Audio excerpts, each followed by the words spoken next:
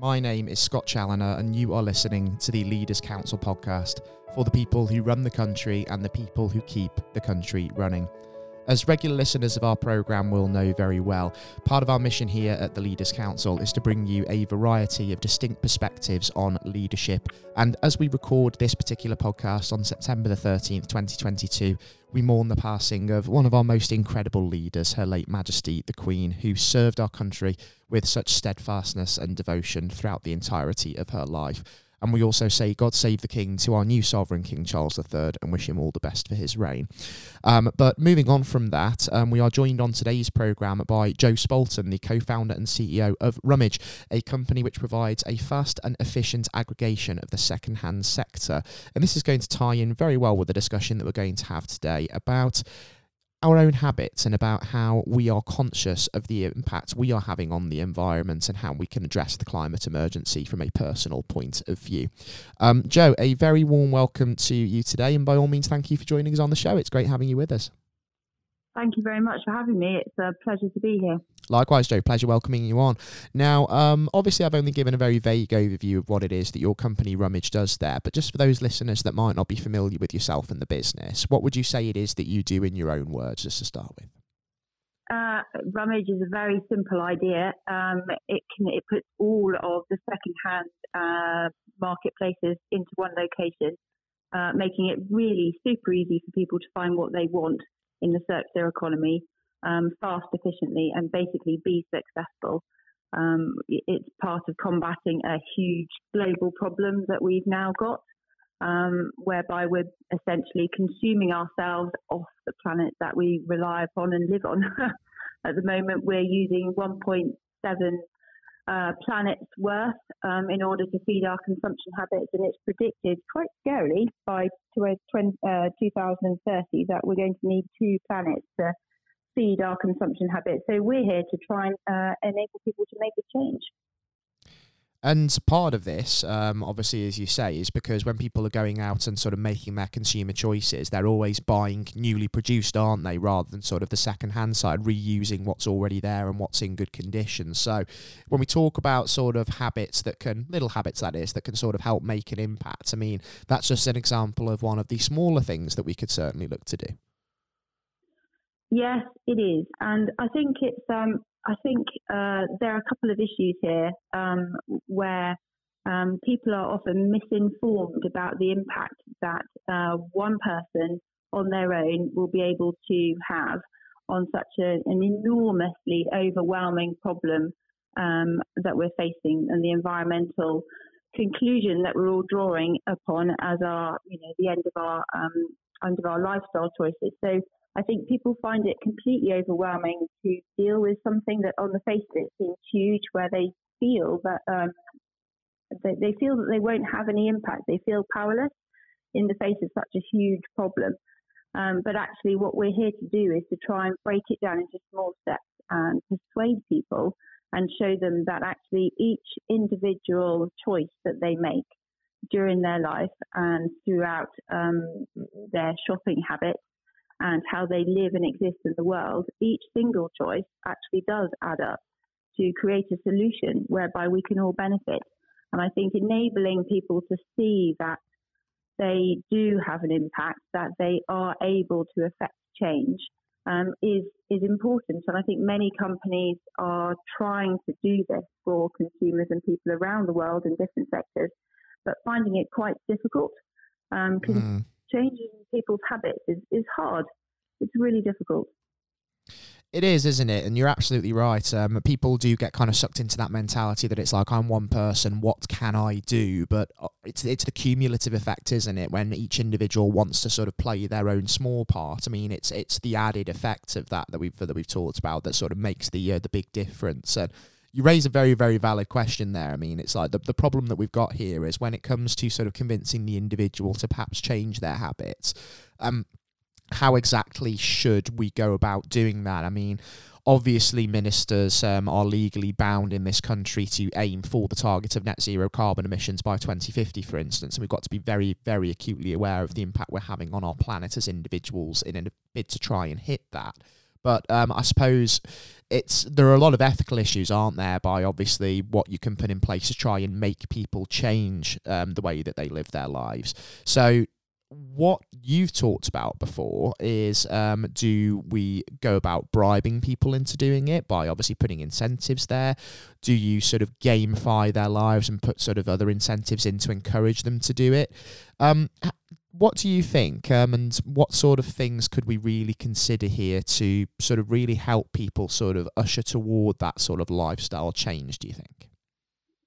Well, there's carrots and stick, isn't there, across the industry and from the consumer side. And obviously, Rumage is coming at it from the consumer side. And I think I have written a short piece about gamification in order to persuade people to change their consumption habits and look for reuse as the first port of call rather than constantly buying new. Now, the idea that gamification is a sort of a solid way of enabling people to see the effects that they can have and enable them to make the right decision without worrying about it too hard is a tried and tested format. And I think it boils down to simplifying a very complicated and overwhelming message. If you look at sort of the mental systems that we employ as humans for making decisions, there's the intuitive and the cognitive. And the intuitive often dominates the mental process to start with. And it gives you, your gut reaction, your emotional response to a situation or decision. But the cognitive is where you have to search for your previous experiences of this information. You weigh up the alternatives, the costs and the benefits. Most people try and persuade change of habits through reasoning, which relies very heavily on the cognitive side. But I would argue that actually the cognitive side is a very slow way to make a mental decision, because it involves literally switching off to the message and going back through your mind and looking for previous data similarities and searching points. So if you were to make the process similar and increase the sort of cognitive fluency, which is about repetition, building good habits, and you simplify the message so that people are enticed into wanting to repeat it through a simple gamification method, you're more likely to engage a user to, one, repeat the process, and two, derive satisfaction from success when they achieve the end goal. So if you were to look at the differences of user demographics now and how they consume news and live life and engage with the world, the younger generation are far more on digital devices. News is consumed. 15% of TikTok users consume news solely by TikTok. They're interested and used to looking at devices on their mobile that give them information that put life into bite-sized actions and chunks that are more easily to digest. So therefore, if you take that theory and you put it onto a platform that is trying to encourage habit changing, which we are, alongside many other companies out there, then you need to work out a framework which is engaging for the user, and it enables some kind of, I hate to say the word, but sort of infantilizing of a very large and scary problem. It needs to be removed from being the news fatigue, which is what we're all witnessing at the moment. Post-COVID, and now with the war in Ukraine and the recession looming, many people are now switching off the news. They can't deal with it any longer. In the last 5 years, I think it's the UK people who have now employed self-limiting of news is up to 46%. It's too overwhelming and it's depressing their mood. It's removing the joy from life because it's too powerful. So by turning something around and making it more joyful as a habit, then I think you're on a winner. Because if you keep battering the same nail and say it's all doom and gloom, the planet's going to go pop, we can't continue as we are, people are literally just switching off to it. So whether you decide to tokenize with a fictitious currency good habits, which is one method. So you can invent a currency, you can partner out with other companies, whereby if users do a positive action on your product, on your platform, then your users gain the ability to acquire value from a partnering company that also is doing impactful work. That's a really sound way to encourage users to change their habits. I think you've sort of outlined a few very important points there. I mean, I think obviously the one about fear there, and like obviously using the news and using the doom and gloom message as sort of the tool of choice to try to convince people, sort of empower them, push them into making change. I think you are right, given everything that the news is filled with these days, that just isn't going to resonate with people anymore. So you almost need to take that sort of new sort of tokenized approach that you talk about. And it reminds me of something. I don't know if you're familiar with the Netflix series Black Mirror, but it reminds me of an episode of that where there are lots of people in a facility on essentially exercise bikes. They are constantly pedaling to create electrical energy, and for every single time that they pedal, they're racking up tokens as well that they can use to obviously go and spend on various bits and pieces like food and things like that. So I think with something like that, of course, that is quite an extreme sort of portrayal of the situation. But I do think you are right. There is perhaps some merit in perhaps taking that approach and using incentives to perhaps encourage people to change their habits, maybe just choose to cycle to work rather than use a car or a bus, for instance. Yeah, I do. I agree completely. I think anything that enables the removal of real life from your actions, which sounds a little bit peculiar, but actually I think the people are very keen to escape. We used to escape into books, or we used to escape into a great TV series. But I think nowadays people are escaping more into their mobile phones. They escape into different realms and different worlds, and it's going to get even more acute when the metaverse appears. And we literally could end up living less physically, but much more inside the web. And I think that's an interesting conundrum to be facing, because we're still physical beings on the planet. We're still generating an impact, how we travel, how we shop, what food we eat, what clothes we buy, and how much electricity we consume and our power drain on the planet. But we could end up living in a very virtual world with virtual interactions, but our impact is still the same. So I think the gamification idea is probably quite akin to the way lots of the younger generation are looking towards life becoming. And I think it will be actually easier to communicate change through that medium rather than the reality, because I think, as I say, the reality is too difficult and too scary to comprehend for many. So I think it's a fascinating world that we're walking towards. I'm in two minds as to whether it's the right thing to do, because I firmly believe that actually we're facing such a serious problem, it should be taken seriously.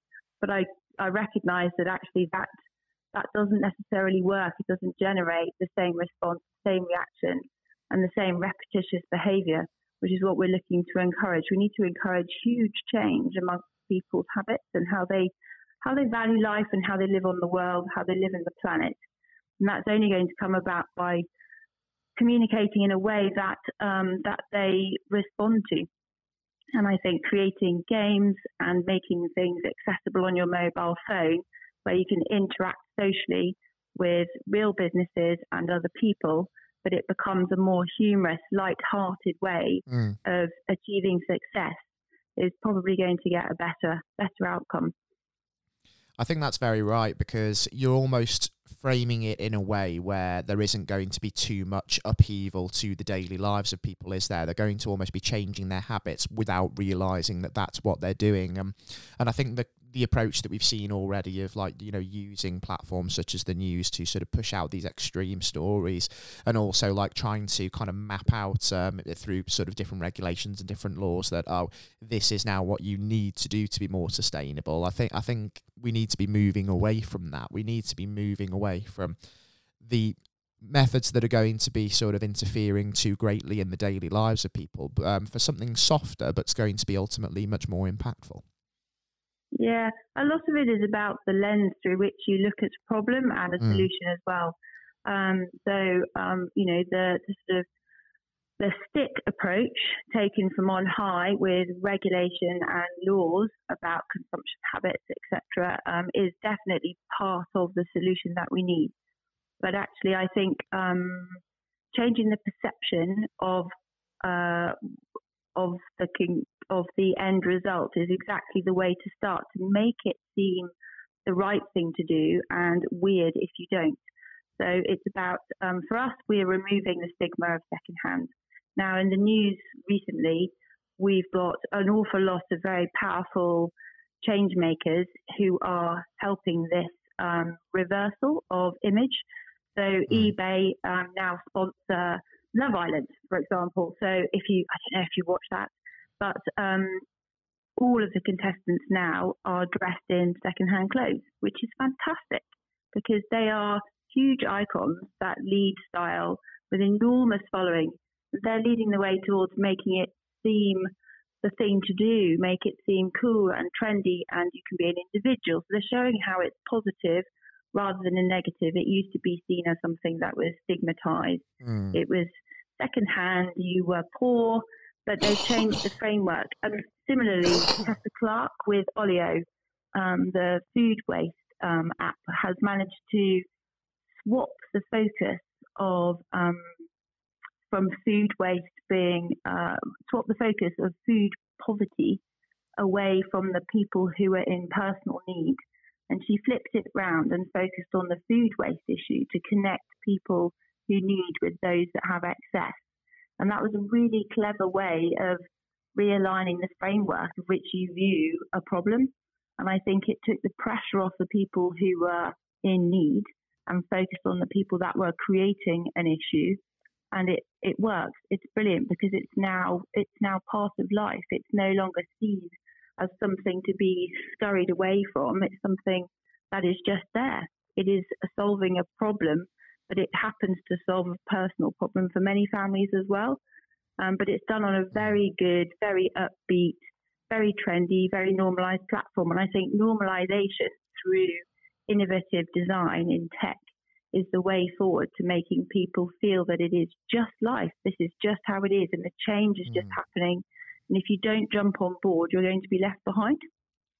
Yeah, certainly. And you make a great point as well about kind of using influencers to push this as well, because influencer culture does come under fire an awful lot because, people are aspiring to be celebrities to the degree where, they're perhaps developing unhealthy mental health and also different habits that aren't obviously going to be sort of conducive to a positive way of living. But you can flip that around and you can use them, as you say, to sort of promote these values, promote using secondhand, promote different habits that are going to be essentially good for the planet, because people do aspire to be these people, and we have to start to sort of harness that in a positive light now. Yeah, we do. And I think it's you have to be fairly agile and nimble in how quickly society is changing. And the younger generations, the millennials and the Gen Z who are coming through are carrying this change of lifestyle with them. And for them, they are much more driven by purpose. They're much more likely to align themselves with brands that have purpose, that are operating for an impact, and are more likely to do good in the world than bad. And they are more likely to be loyal to a brand if they are active and engaged permanently, because the way that the younger generations communicate is frequent and in shorter bite-sized amounts. So if you're wanting to influence the future of how we live in the country and around the world, then we've got to go with what's coming through. And if it means that we need to have huge visual presence or in bite-sized chunks on platforms, huge social media platforms, rather than big research papers and big weighty Sunday newspaper articles, then we need to be agile enough to flip it, because otherwise our audience is diminishing. So to keep going with the majority of the consumers who are growing now, we need to work with how they communicate, the platforms that they like, and the methods that they would much rather employ. Exactly right. Plenty of food for thought there for everybody tuning into this particular podcast for certain. And it's unfortunate, Jo, that our time on the show is beginning to draw to its close now, because it's been a thoroughly enjoyable discussion. I've really enjoyed having you with us on the programme today. But just before we do sort of wrap up on the show, over the next 12 months, just talking about what we discussed regarding people's habits today, and also what your business is doing. What are you sort of hoping to achieve in the next 12 months, would you say? In the next 12 months, we're growing Rumage. We've got a new way of, to follow what I've just said, to practice what I preach. We've got a new method in the pipeline of delivering results for the younger generation, how they operate in the world. They would all like it now, and the slow way of living of secondhand is there. We're looking to change the way that we deliver the results to enable us to give our users exactly what they want in the format in which they want it. That's what we're looking to do. We're just going to make it easier to access all of the new reuse models that are mushrooming up everywhere in response to the climate crisis. It's going to be very exciting over the next year. Absolutely fantastic, and I'd love to sort of catch up with you on the programme over the next few months, just to see how it's all coming together for you, Jo, because we're in a constant state of flux with this issue that we're discussing, aren't we? So let's see how we progress.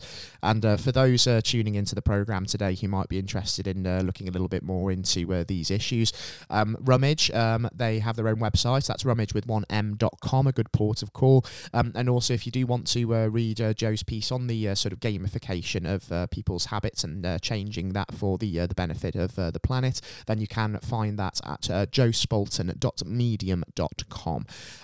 Jo, again, thanks ever so much for taking the time to join us, and by all means do take care and stay safe with all that's still going on. Thank you. And to everybody tuning into the podcast today, if you want to sort of leave a comment and have been affected by the issues that we've discussed, then please do so via leaderscouncil, all one word, .co.uk/contact-us.